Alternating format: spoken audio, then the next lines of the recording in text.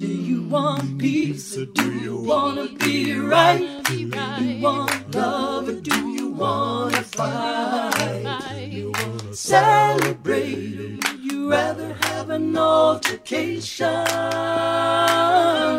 Do you want to build or do you want to tear down? Are you going to smile right now or frown? You make your choice for destruction or creation. The Mountain of Hope organization, along with the West Virginia Humanities Council and Talking Across the Lines, LLC, are proud to present Dollars and Cents, working-class coalfield families discovering their commonality. Togetherness or separation.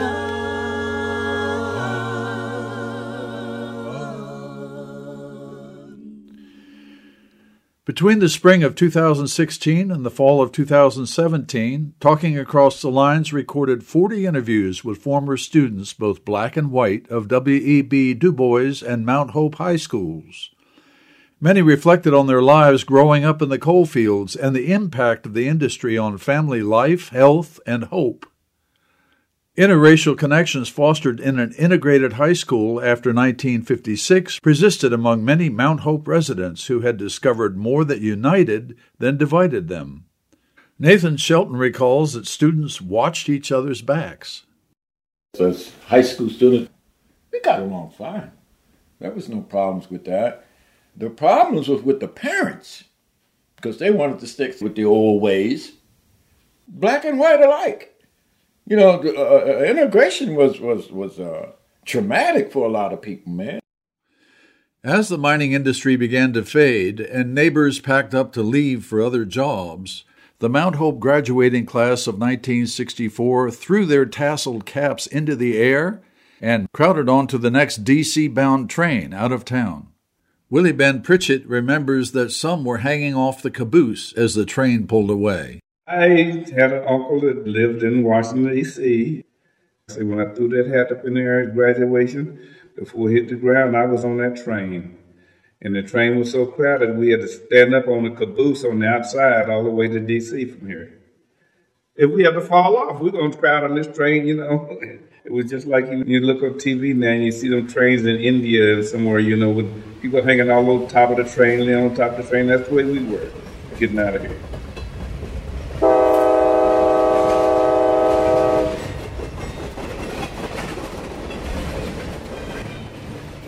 Willie Ben Pritchett, he cut himself loose, so he's pressed against bodies hanging off a caboose. His dad was a miner, his mother a maid, so he's headed out for to find him a trade.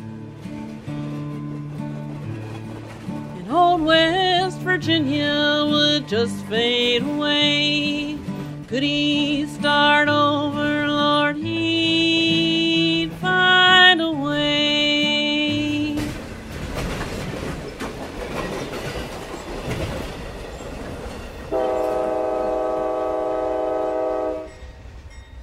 My name is Michael Klein, and I've been excited to be working in this project with celebrated coalfield historian and author of Coal, Class, and Color, Dr. Joe Trotter. His commentary for this program is excerpted from a Humanities Council-sponsored public lecture he gave at the Mount Hope Presbyterian Church in October of 2017. I just want to applaud the work of gathering these oral histories in a major coal area within the state of West Virginia, Mount Hope. And the spirit of this project is very supportive of history from the bottom up, you know, where you have working people's lives becoming the centerpiece for the story. Gosh, this time 50 years ago on a Saturday, like right now, this street would be buzzing with people walking up and down it. Lonnie Warwick. By 9:30, 10 o'clock, these streets was zooming with people going to Ace department store. Main Street would be packed. Fran Birdsong. We had everything. New River Company was quite progressive. We had motion picture theaters. We had doctors. We had dentists. We had drugstores. We had a state ABC store. It's long way to Harlan, long way to Hazard, just to get a little brew, Lord, Lord, just to get a little brew. When I'm long gone, you can make my tombstone out of number 9 coal, Lord, Lord, out of number 9 coal. Roll on, buddy, don't you roll slow. How can I roll when we won't go? Roll on, buddy. It was really prosperous. We had 7 churches. We had 2 movie theaters. Jerry Adams. We had a skating rink. We had a car dealership, if you can believe it. It was a bustling time in Mount Hope. And guys dressed up in suits. Lonnie Worry. You know, that had worked all week in the mines. Been to the company store and cashed their script. They was ready to come to Mount Hope. Maybe some of them had already started in Filetti's or the pool room or a little beer tavern down there, already having them a beer or something. It was just amazing.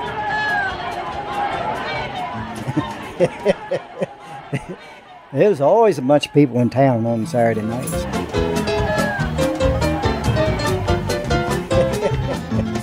Everything was centered around mining with the coal business, and our parents worked directly or indirectly related to the coal business. Jerry Adams. So anyway, that's the way it was. It was a very prosperous community. My father was working for the New River Company in their machine shops. Jack Spadero. Which were these huge shop behind the New River Company store in Mount Hope. The shops were, for me, this just incredibly alluring place. I got to take my father's lunch to him before I was even in grade school. I would take this lunch that my mom had packed down to the shops and just sort of stand there and then go get my father, who would be welding or something. And I can remember all that going on back in there was so fascinating. Welders and the smells of diesel fuel and other kinds of things. It was just really fascinating to me to see that world as a 5-year-old kid. My stepfather, when he was working in the coal mines, we had everything we wanted. Willie Ben Pritchett. He made sure we could go by the company store and get anything we wanted. He said that's what we need in that mine every day, so we could have anything we wanted. And it was a little red tricycle I wanted one day. And I went in and there was a new guy in the store, and he wouldn't let me have him, so I went on crying. The manager of the store told the guy, "Say, you go catch him. You get him before he get home." Because his daddy goes in their mine every day to make sure they can get whatever they want. My father worked in the machine shops for 20 years, and then there was a lot of layoffs in the early 60s, and he went to work as a janitor in the high school. The gymnasium had this huge coal-fired furnace that he had to go shovel coal into every day. It was all done by hand, you know.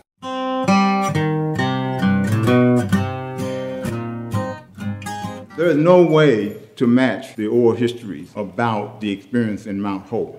Dr. Joe Trotter. What I want to do is to put this story in a broader framework of the state's Black history. My father and his family came from Greene County, Virginia, a little place called Ruckersville. Betty Brown. And his father and his brothers came sometime between 1920 and 1930 to work in the coal mines because it was hard working. It's like sharecroppers for the big farmers down in Virginia, not making any money. 95% of the men in my community worked in the coal mines. Erskine Agee. When my dad was working in the coal mines, they had what they call a slate fall. Some miners were trapped. And once the miners are trapped, nobody can leave until they go up and dig them out. So according to the story, my father was the only volunteer to go in and dig them out. And the guy said they can't imagine anybody volunteering to do that, but my dad did. Then came the day at the bottom of the mine when the timber cracked, the men started crying. Miners were praying, their hearts beat fast, and everybody knew they had breathed their last except John. Big John, Big John, Big Bad John. African American history in West Virginia is deeply rooted in the rise of the bituminous coal industry. Dr. Joe Trotter. during the late 19th and early 20th century. Coal production increased from less than 5 million tons in 1885 to nearly 40 million tons in the southern counties alone by 1910. And by 1925, the state was producing over 120 million tons of coal. My grandfather, he formed his own coal company. He worked in that his entire life, and my dad started working for him as well. Scott Vargo. I can remember going up there in the summertime as a small lad. Of course, totally against the law now, and it probably was against the law then. But my dad had ponies, so he used ponies to pull the cars in the mines. On an early coal field morning, rising before dawn, I wake to find my daddy already gone. Mama baking biscuits, singing, children rise and shine. Daddy's driving ponies in the mine. Hooves a clicking time, cars are rattling down the line. Watch the reel of the timbers and the track. Cussing on blackjack and leaning on the bumper. He'll kick when the tail train is slack. Down at the company store, home and laughing on the porch, and boots are shuffling on the hardwood floor. From the row houses on the riverbank, through the coal camp I roam, I'm watching for my daddy coming home. My mother packed me a lunch just like my dad, and I'd go in the mines with him during the day, and I'd come out looking like everybody else, like I'd been mining coal all day. Good work ethic there. I don't think he ever missed a day of work. He'd go to work in the dark, come home in the dark, and that was instilled in me, and that was just a good feeling to know that you came from that kind of roots. The black population in West Virginia unfolded along with this tonnage production of coal. The black population rose from just 25,800 in 1880 to 115,000 in 1930. Coal companies launched vigorous campaigns to attract black miners into the state, especially during World War I. They valued black labor.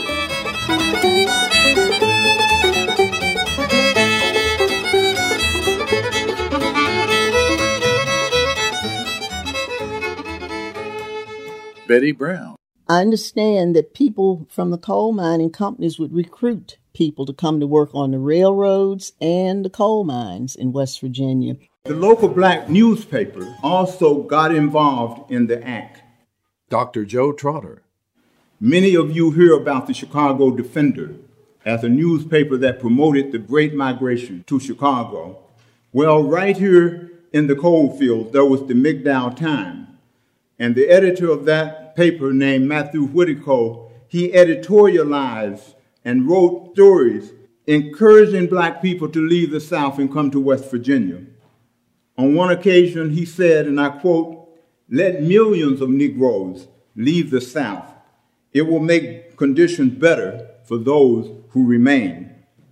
In another case, he wrote a long article and celebrated the movement of blacks into the various coal camps in West Virginia, including coal communities in Fayette County, Raleigh County, and McDowell County.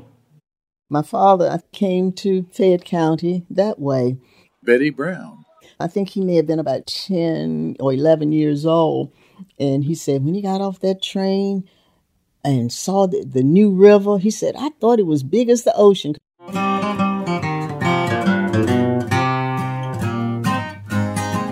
Some of the incentive coal companies gave to black workers to come to West Virginia: free transportation, credit at the company store, housing in company areas, and the promise of higher wages and better working conditions compared to Southern agriculture. I know how my father had to struggle working in the coal mine. Otha Payne. He had to quit school early because his father died, and he had to go to work to support the family. He worked in a coal mine, but he got paid with the strip money, which was very prevalent. You've heard of scrip, right? Rose Payne and Dennis Keffer. Each coal company had a little metal piece. It was a coin. They had it in increments of like 50 cents, $1. Which was their money. And they had their own company store, they called it. That's the only place you could spend that scrip was at the company store. Now, Mount Hope has a company store right up here as you cross the railroad track. It's a big building. It says New River Company Store. Eleanor Agee. My father was a coal miner, and they exploited the coal miners and made them buy from the company store. They would raise the price on the items that were in the company store. When time came for him to get his paycheck, many times he didn't get a paycheck because he was in debt to the company store. I swore that when I grew up that I would never, ever buy anything on credit and be caught in that bind. Some people say man is made out of mud. A poor man's made out of muscle and blood. Muscle and blood and skin and bone. A mind that's weak and a back that's strong. Get old 16 tons and what do you get? Another day older and deeper in debt. St. Peter, don't you call me 'cause I can't go. I owe my soul to the company store. And it was $1 for $1 if he spent his money at the New River Company store. Otha Payne. But if he wanted to buy from the drugstore downtown, it was only worth 80 cents. You had to go to the company store to get your money at a little bit at a time. He had already earned that 40 hours of work. So I've earned that money. So why do you have to hold it? Why do you become my bank? Which really wasn't fair, really. Lonnie Warwick. But that made the miners deal with the company store. Rose Payne and Dennis Keffer. Most of them stayed in company houses. They got on with the companies, and they have their own houses that the coal company built, and you rented from them when you worked at the mines. Now, was that a monopoly or what? Said I owe my soul to the company store. Most newly arriving African Americans from Alabama and beyond quickly realized that the best strategy for survival in this strange and hostile land was to join the United Mine Workers of America, which for many was tantamount to a religious experience in worker solidarity and brotherhood. Something to sing about. I can't tell you all about this. The determination and give what God has done. That the union has come and it brought joy unto my soul. People don't realize how important the black miner was to the Union and the rising up that took place in the 1920s in the Battle of Blair Mountain. Jack Spadero. At least 40% of the miners who marched on Blair Mountain were African American miners from Fayette County and eastern Kanawha County. That's hardly ever mentioned. And I learned that from Dr. Joe Trotter, who grew up in the coal fields of McDowell County, West Virginia. His father was a black coal miner. And he has gone on to write Coal Class in Color, one of the best studies of integration in the coal fields of West Virginia.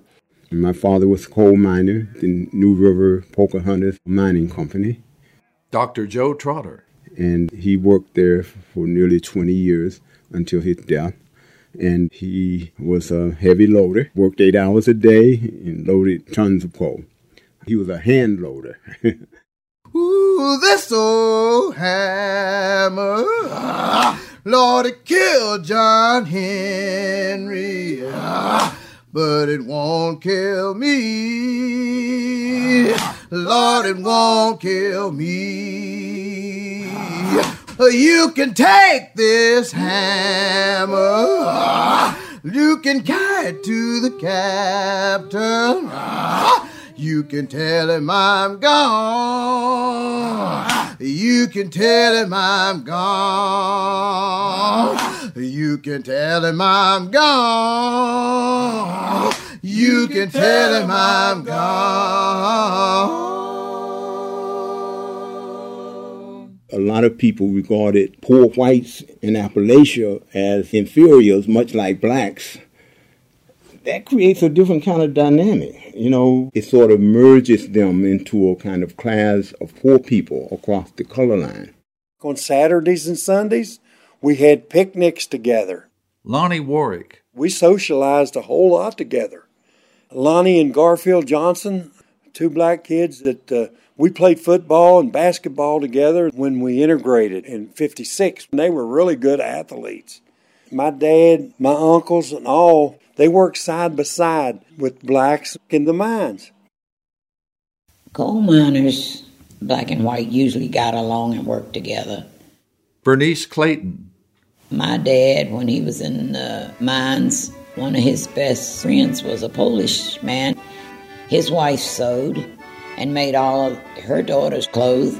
And we inherited all her daughters' cast-off dresses that were just like new when we got them and well-made. And then at Christmas, she sent us a great big bag of all kinds of cookies and candy.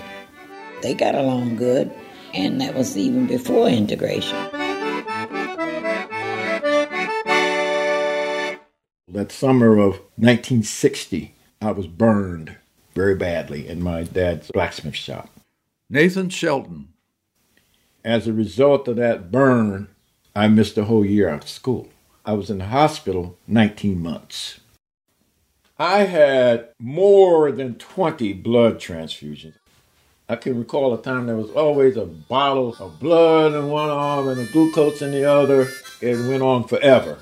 And I also had direct blood transfusion from some of my dad's co-workers, white men.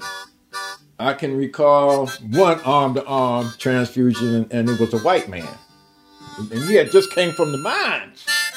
Dirt on him and everything. They just cleaned that up and put the needle in there and put it in me and transferred his blood into me. So I got white folks' blood in me. A lot of it. Okay.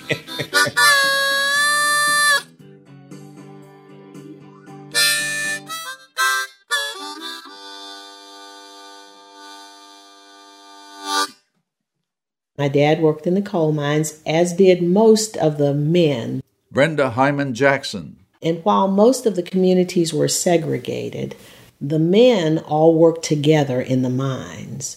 So if I went to town with my dad, he was saying hello and speaking to everybody because most of those men he worked in the mines with. The coal mines was very dangerous. My dad was lucky because he was a check weighman. His job was to weigh the coal when they brought it up, and so he didn't have to go into the mines for that. So he was really lucky. Well, if I had the money to do more than just feed them, I'd buy 'em some learning, the best could be found. Then when they grow up, they'd be checkers and weighers, and not spend their time drilling in the black underground. Of course, you're still going to be exposed to black lung because you had smoking piles of slag and coal dust around. He worked in the mines for about 43 years. Brenda Troitino. The guy digging coal next to you could be a black man. He could have been a Polish person. He could have been a Hungarian. He could have been an Italian. They were working together. We weren't taught to hate each other because we were diverse. Jack Spadero. And I have to give the whole community credit. We were Italians and Spaniards and Jews and Ukrainians and African Americans all in the same working class status. It was close to a classless society. And I think that really is important. Some people think that black and white miners were indistinct in West Virginia. Dr. Joe Trotter. Experienced life pretty much on the same level. You know, that they were almost equal in their oppression. My grandfather was a miner. He worked alongside black miners. Jack Spadero. As far as I know, he was not a racist. Because of that, his community butted up right against the black community in the coal camps because he was Italian, and they also were discriminated against, and he had experienced that. I was born in a little coal mining town called Claremont, West Virginia. It's in Fayette County, just 3 miles up the track from Thurman. Betty Brown. And my parents got married in 1935. They met at Du Bois High School. And my father always said that my mother was the prettiest little thing in Du Bois Hill because the school was up on a hill. We left Mount Hope in 1944 because my father thought he'd be drafted to go into the military, and he wanted me and Mom to be closer to her relatives. So he had a house built in Harlem Heights, and we moved there in May 1944, and that July I turned 5 years old. I was raised in Sun, West Virginia, which is a coal mining camp about 3 miles outside of Mount Hope. Nathan Shelton. Come from a very large family. It was 13 of us. My dad was a coal miner, which most people were back in that time. I went to a colored school, which things were segregated, and blacks had their own schools. And every coal town here in West Virginia had a black school and a white school. I keep saying black, but back then it was called colored. Okay. The school I went to in Sun was a 2-room school with 2 teachers who taught all of those classes. And they had paddles and would not hesitate to light you up with that paddle. And the paddle had holes in it. It would, it was okay then. In fact, my parents would encourage it, I guess. And it seemed like I always got more whippings than anybody else. But that's the way it was back then. All the coal towns, Red Star, Glen Jean, Harvey, we all knew each other. Sam Pugh. Our school at Glen Jean integrated. I was in the 2nd grade. We already played together. We played football, baseball, basketball, and Cowboys and Indians 365 days a year. You were outside. You didn't stay inside like kids do today. We got along, played, didn't know the difference. We were equal, and it made better people out of us. Harlem Heights was a very small community when we moved there. Betty Brown. Weren't enough children to have a school there. It had been formed from acres of farmland, and the land company bought it from the farmers and divided it into lots so that blacks could purchase a lot and build their own home. Whereas in most situations in the county, there were coal camps, as we called them, where you rented from the coal mining company. But my dad, I remember him saying he purchased that lot for $100 back about 1940, and then in 44 we moved there. At that time, there was no running water. You had to get water from a well. We heated and cooked with coal, an old cast iron stove.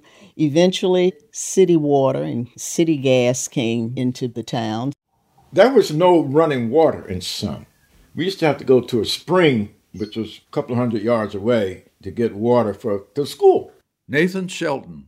If you were one of the water boys, that was a good job, because that way you could get out of the classroom to go to the spring to get water. Things have really, really evolved, and it's good. There's been a lot of good things that's taken place with integration, and it's getting better all the time. But there are some things that I'm sad that were lost due to integration.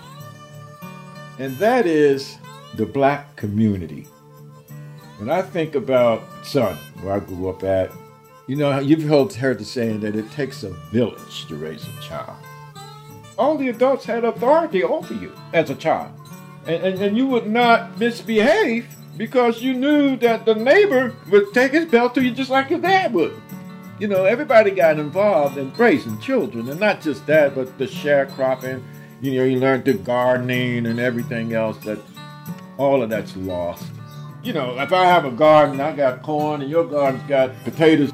You did better with the potatoes, then, switch up a little bit. I'm going to get some of your potatoes, you're going to get my corn. But this wasn't out on a large scale. Back in Sun, everybody had a garden. You'd raise the hogs and chickens. I'd go out to the hen house if you wanted some eggs. You know what a fresh egg is. Fresh egg is when you go to the hen house and reach under the hen and get an egg that she just laid. My mother used to make soap out of pork grease and put lye. I don't know what else went in that, but it stunk like crazy. But she'd make soap and just learn surviving. You had to cut wood and carry coal, and in Sun, water. Carry water. We had no running water. You always had chores. There was always something to do. So you learned how to work. You had to learn how to do physical work. And of course, they named it Harlem Heights, so you would know, like Harlem, New York, is for blacks. Betty Brown. When we moved there was still a lot of whites in the community, a lot of farmers who had property. But as more and more blacks moved into the community, slowly they moved out. There was one family, the Richards family. Their farm is still there. It's like we were poor. Nathan Shelton. My dad would come home with a box of clothes that somebody had given him that, and we'd all be going through the box, see what we could wear. The only thing we'd get new was a pair of new shoes at the beginning of the school year. And that's it. My mom would send me to Ms. Richards to buy buttermilk and butter. Betty Brown. Spring, you could pick strawberries and cherries from their tree. We lived in Kilsyth. Lonnie Warwick. The New River Coal Company started at the head of the hollow, which was Tamroy. And then it came out Oswald. And then we came to Callaway. And then it came to Kilsyth. And then it came to Mount Hope. 3 little communities, and most of those communities had their own little schools and their own little churches and their own little company store.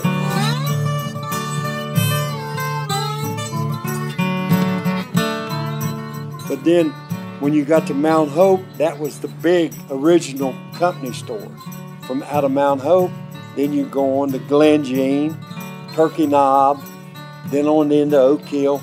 All through Fayette County, all through most of these counties, you find these little coal camps. They were separated. In Hilltop and Greentown, blacks owned their own property too.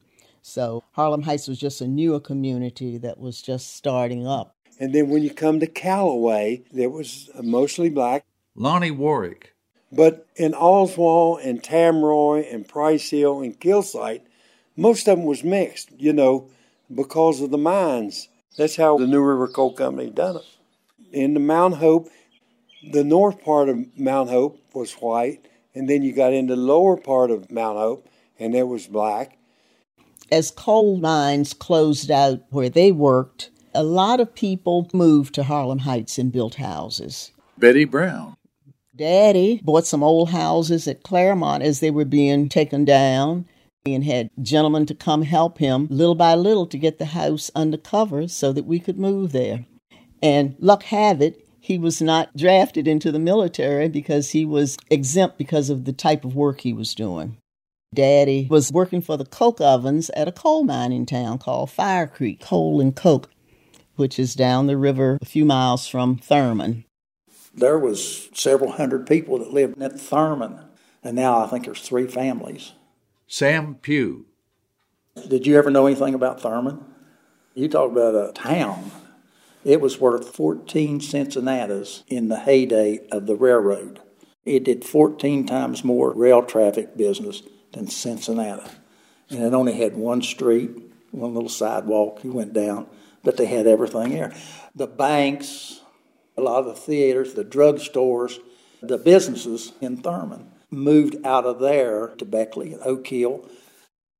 It was a number of mining companies that set up in West Virginia during that time. I remember when Fire Creek Coal and Coke closed in the 40s, and then Daddy went to work for another company that was owned by Scotia Coal Company in Brooklyn, West Virginia.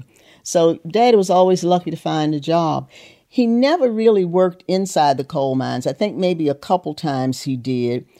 When he went to Brooklyn, he became an electrician. And before he retired, he became a certified federal electrician in the coal mining industry. And he did that. He was the head electrician for Bolt Mining Company in Bolt, West Virginia, until he retired. The fact that an individual was black or white didn't have that much impact with us. Mickey Plumley. Because we all were sons and daughters of coal miners that didn't have a lot of money. But when you get inside of it and you look at blacks versus white, you can still see the racial stratification within the coal fields. Dr. Joe Trotter. And so while the miners may have had a kind of miner's freedom, the way their work was assigned could be unequal. Black men complain that, okay, I can work on my own, but what they give me to work with is a whole lot worse than what they give whites to work with. They'll say, we were forced to work in places where there was a lot of rock, a lot of water, a lot of hazardous conditions that were difficult to really load enough coal so that when it came out on the other end, however free you may have been to load as you wish, you couldn't load very much good coal because you didn't have a good coal seam. Went to my place, I peeped in, slayed on the water up too much, and they got the blues, got the blues, got the blues, Lord, Lord. Coal black mining blues. Unfortunately, being that my father was a coal miner, he would come home angry about things were happening to him, and he would take it out on the family. Eleanor A.G. So he abused the family a lot because it was a terrible life that I lived. And growing up, in fact, it's very emotional to even talk about it. But a lot of people went through the same thing. A lot of homes where black men were taken advantage of, and then they would take it out on their families. I got the blues, Lord, Lord, coal black mining blues. I have a great uncle that worked in the coal mines. Nathan Shelton. And he had a leg amputated and he couldn't work anymore. He decided that he was going to go into his own business. So he went and bought a bus with the intentions of picking up and taking black coal miners back and forth to work. Well, no black man could own his own company then. No way. He'd taken work from the white people. They wouldn't let him do it.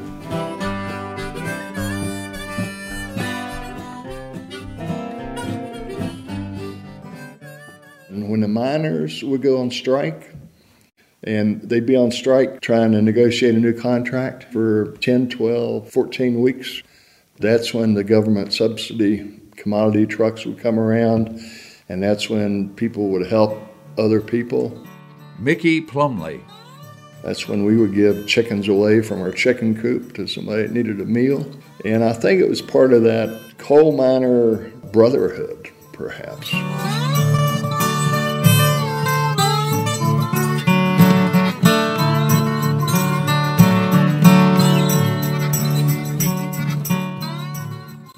My father was a coal miner, and he would always tell the story about, being in the hole, as he would say, in the mine. Dr. Ollie Watts Davis. How he worked with many different ethnicities, many different races, and in the hole, everyone was for everyone, because everyone's life depended upon one another. And he talked about the rigor of actually being a coal miner, and threatened us to never become one. Didn't want to see any of his children go into the coal mine. So, none of us did. Well, my daddy told me never be a miner. Said a miner's grave is all you'll ever own. There's hard times everywhere, and times are sad and drear. These troubled times, they follow where I go. And the green rolling hills of West Virginia are the nearest thing to heaven that I know. Though times are sad and drear, I cannot linger here. They'll keep me and never let me go. Oath of Pain. Only thing I knew, I wasn't going to build a coal mine. I saw the impact of what my dad looked like coming out of that coal mine. One day we'll have an accident in the coal mine and how it impacted people. Broken backs, fingers cut off, killed. Why is my daddy coughing? Why does he have to beg to draw on the script that he earned in the mines? Why does he drag his leg? Coal loading took its toll on the health of African American men, and of course all men. Dr. Joe Trotter, a son of a black miner, said, "My daddy got so he couldn't load coal. He tried to get company work, that is light labor, outside the mine. But the doctor turned him down because he couldn't do nothing. He done broke himself down. My brother's done the same thing. They used to be the heavy loaders. Coal mining is dangerous work. All coal loaders, black and white, were subject to the inherent dangers of coal mining. Explosions, day-to-day slate falls, black lung. He's had more hard luck than most men could stand. The mines was his first love, but never his friend. He's lived a hard life, and hard he will die. Black lungs done got him, his time it is nigh. Dennis Keffer. And that's why the Union eventually came in, because black and white people were really very oppressed at that time. They could fire you if they wanted to. And if they did, you couldn't stay in their house. Dad got sick, and he wasn't supposed to go back in the mines. Bernice Clayton. He had a stroke when he was 47, and my dad died a young man of 50. Up there on that hillside, there's an old miner's grave. The briars and the bushes about covering up these days, but there's no one to claim him, care if he's gone away, for he was only a miner, and it's only a coal miner's grave. So pay no attention, it's only an old miner's grave. Pay no attention to the briars, the weeds, let them stay. 'Cause who's gonna miss him, care if he's gone away, for he was only a miner, and it's only a coal miner's grave. He talked all the time, and all the miners did, about a miners' hospital. And it was not there when he passed. So they had a special unit at Welch Emergency Hospital for coal miners. He was there. But United Mine Workers paid a lot of money for the cure of those miners there. Miners were badly damaged and broken by work underground. The specter of sudden death under roof falls or from shattering explosions was palpable, and always the coal dust with every breath underground. It affected the climate of African American life. You know, this notion of optimism and forward looking. Dr. Joe Trotter. But then there was the fear. In the interviews that I did, coal miners always talked about how they and their families had to learn to live with this constant threat that hung over men who went into the mines. Oh, old John Henry, dead and gone, dead and gone. Oh, old John Henry, dead and gone. And then in later years, of course, they built the miners' hospital. Bernice Clayton. That was my first job. I went to McDowell, Kentucky to work. There was a hospital there, and there was also one at Hazard, Kentucky, one at a place called Harlem, Kentucky, one in Beckley, and there was one in Virginia. They were all, Miners Memorial Hospital is what they were called.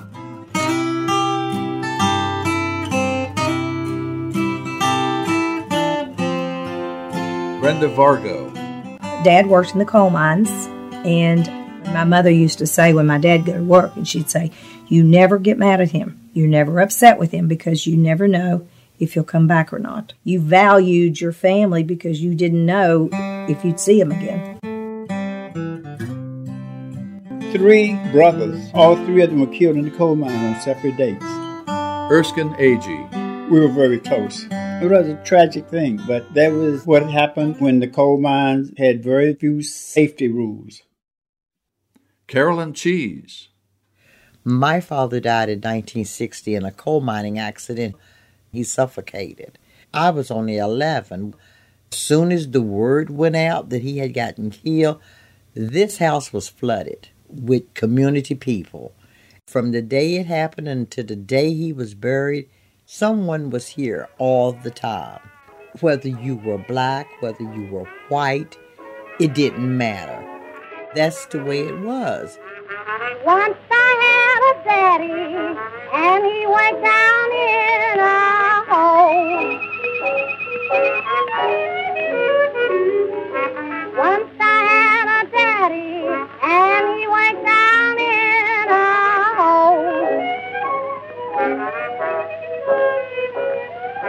Digging out a hauling that Birmingham coal. Many times I wondered when they took my daddy down. Many times I wondered when they took my daddy down. Will he come back to me? Will they leave him in the ground? It was late one evening, I was standing at that mine. It was late one evening, I was standing at that mine.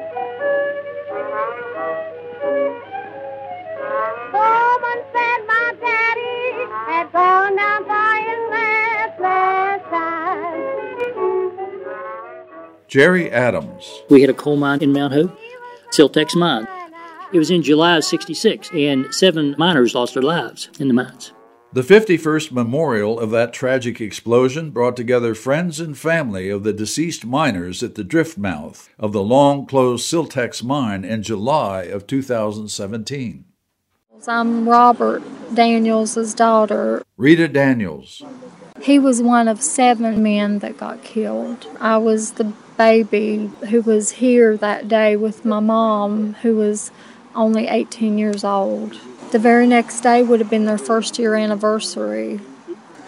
I feel cheated because I didn't have him, and I wonder, why did you have to...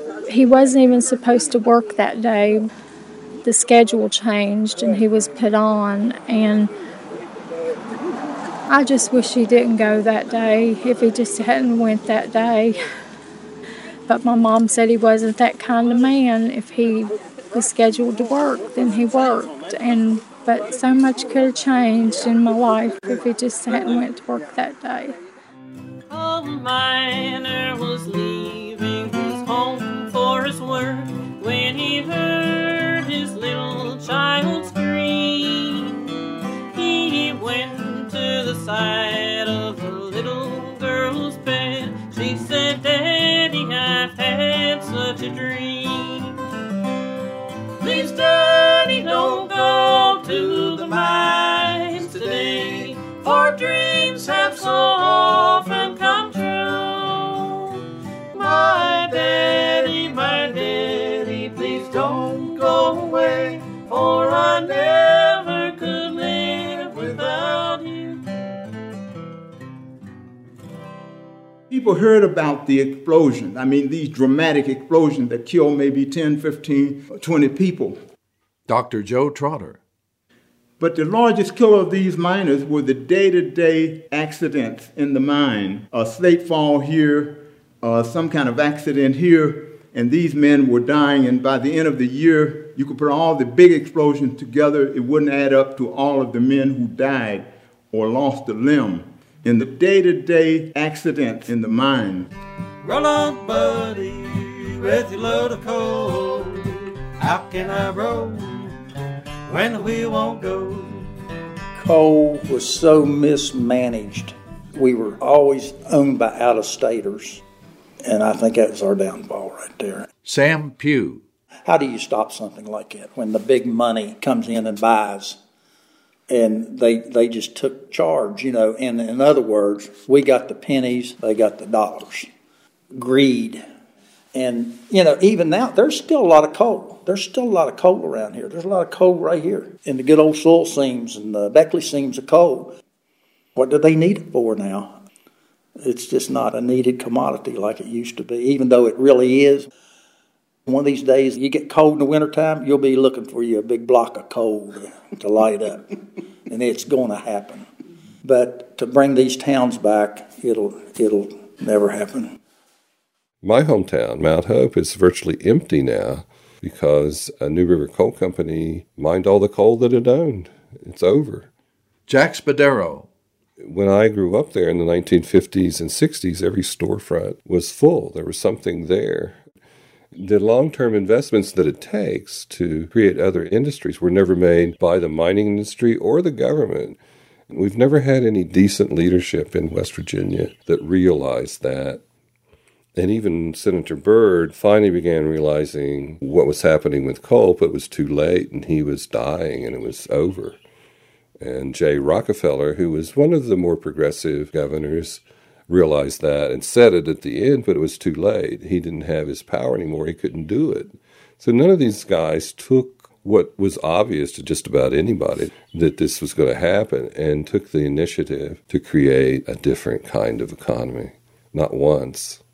And unfortunately, the people who live there have been looking to those kinds of leaders all these years and haven't gotten it. So now they're embracing these false prophets who promise them the return of coal jobs that are simply not going to happen. The jobs in the coal mines have died on the vine. If you think you'll get one, you're wasting your time. 'Cause old West Virginia just won't fade away. Can we start over, Lord? We'll find a way. Dr. Joe Trotter. It's not enough to really look at the history of blacks in the state and to locate Mount Hope in that history. But we also have to use that history to raise questions about how we can go forward and learn more about the experiences of these coal miners, to use history to inform future interviews. When John Henry was a little bitty boy, sitting on his mama's knee, said the big Ben's tunnel on that C&O road is bound to be the death of me. Bound to be the death upon me. This history is not just about the past. It's very much about the present. In many ways, this story is about unfinished business. We're still grappling with the role of race and racial conflict in our own times today. The project that you are involved in is important for the discussion of where do we go from here in the future in building better relationships between African Americans and whites and other ethnic and racial groups. Do you want peace? Peace, peace. Do you want love? Love, love. Do you want joy? Joy to shower you from above. There's no more fighting to be done when you see yourself in everyone. You don't care who wins, you've suddenly had enough. You've been listening to Dollars and Cents. The story of race and class in the coalfields of southern West Virginia is told by former students of both Mount Hope and W.E.B. Du Bois High Schools, with commentary by Dr. Joe Trotter. Based on 40 interviews recorded by Talking Across the Lines, LLC, this program was written and produced by Michael and Carrie Klein with O.H. Jackson Napier. Executive producers are Reverend Charles McKinney and Jack Spadero. The Mount Hope Heritage Center, with directors Brenda Troitino and Tom Brown, and the Du Bois on Main Museum in Mount Hope, with director Gene Evansmore, provided much-needed research assistance with executive oversight by Jerry Adams. Music credits are as follows. Do You Want Peace, written and performed by Laura Sandich and Friends on her Bloom CD. Train from Mount Hope, written and performed by Carrie Klein. 9-Pound Hammer, written by Merle Travis and performed by Leonard and Jim Stoniker. 16 Tons, written by Merle Travis and performed by Michael and Carrie Klein. Big John, written by Jimmy Dean and performed by Nathan Shelton. When the Whistle Blew, written by Nathan Pauly and performed by Carrie Klein. Take This Hammer, recorded by James Sparky Rucker and John Davis on Heroes and Hard Times. Poor Old John Henry's Dead and Gone, fiddled and sung by Robbie Crothers with Joe Herman on banjo, Michael Klein on guitar, and John Lilly on bass. Coal Miner's Grave, written by Hazel Dickens and performed by Carrie and Michael Klein. I Can Tell the World What the Union Has Done, written and performed by the United Four Quartet on Coal Digging Miners from the George Corson Collection at the Library of Congress. Polish Wedding Song, performed on the piano accordion by Nick Mistician on Where the Coal Trains Load by Talking Across the Lines. West Virginia Miner, written by Gene Ritchie and performed by Carrie Klein. Coal Black Mine Blues by Nimrod Workman on Music of Coal. Mining Songs of the Appalachian Coal Fields, produced by Jack Wright. Mining Camp Blues, recorded by Trixie Smith in 1925 and reissued on Music of Coal, produced by Jack Wright. Hero, written and sung by Carrie Klein. Black Lung, written by Hazel Dickens and sung by Michael Klein. Dream of a Miner's Child, performed by Carrie and Michael Klein. Green Rolling Hills of West Virginia, written by Utah Phillips and performed by Jim and Leonard Stoniker. John Henry, performed by Sparky Rucker and John Davis on Heroes and Hard Times. Support for this program came from the Mountain of Hope Organization, Incorporated, and the West Virginia Humanities Council, a state affiliate of the National Endowment for the Humanities. Any views, findings, conclusions, or recommendations do not necessarily represent those of the West Virginia Humanities Council or the National Endowment for the Humanities. For Hope, I'm Michael Klein. And the green rolling hills of West Virginia are the nearest thing to heaven that I know. Though times are sad and drear, I cannot linger here. They'll keep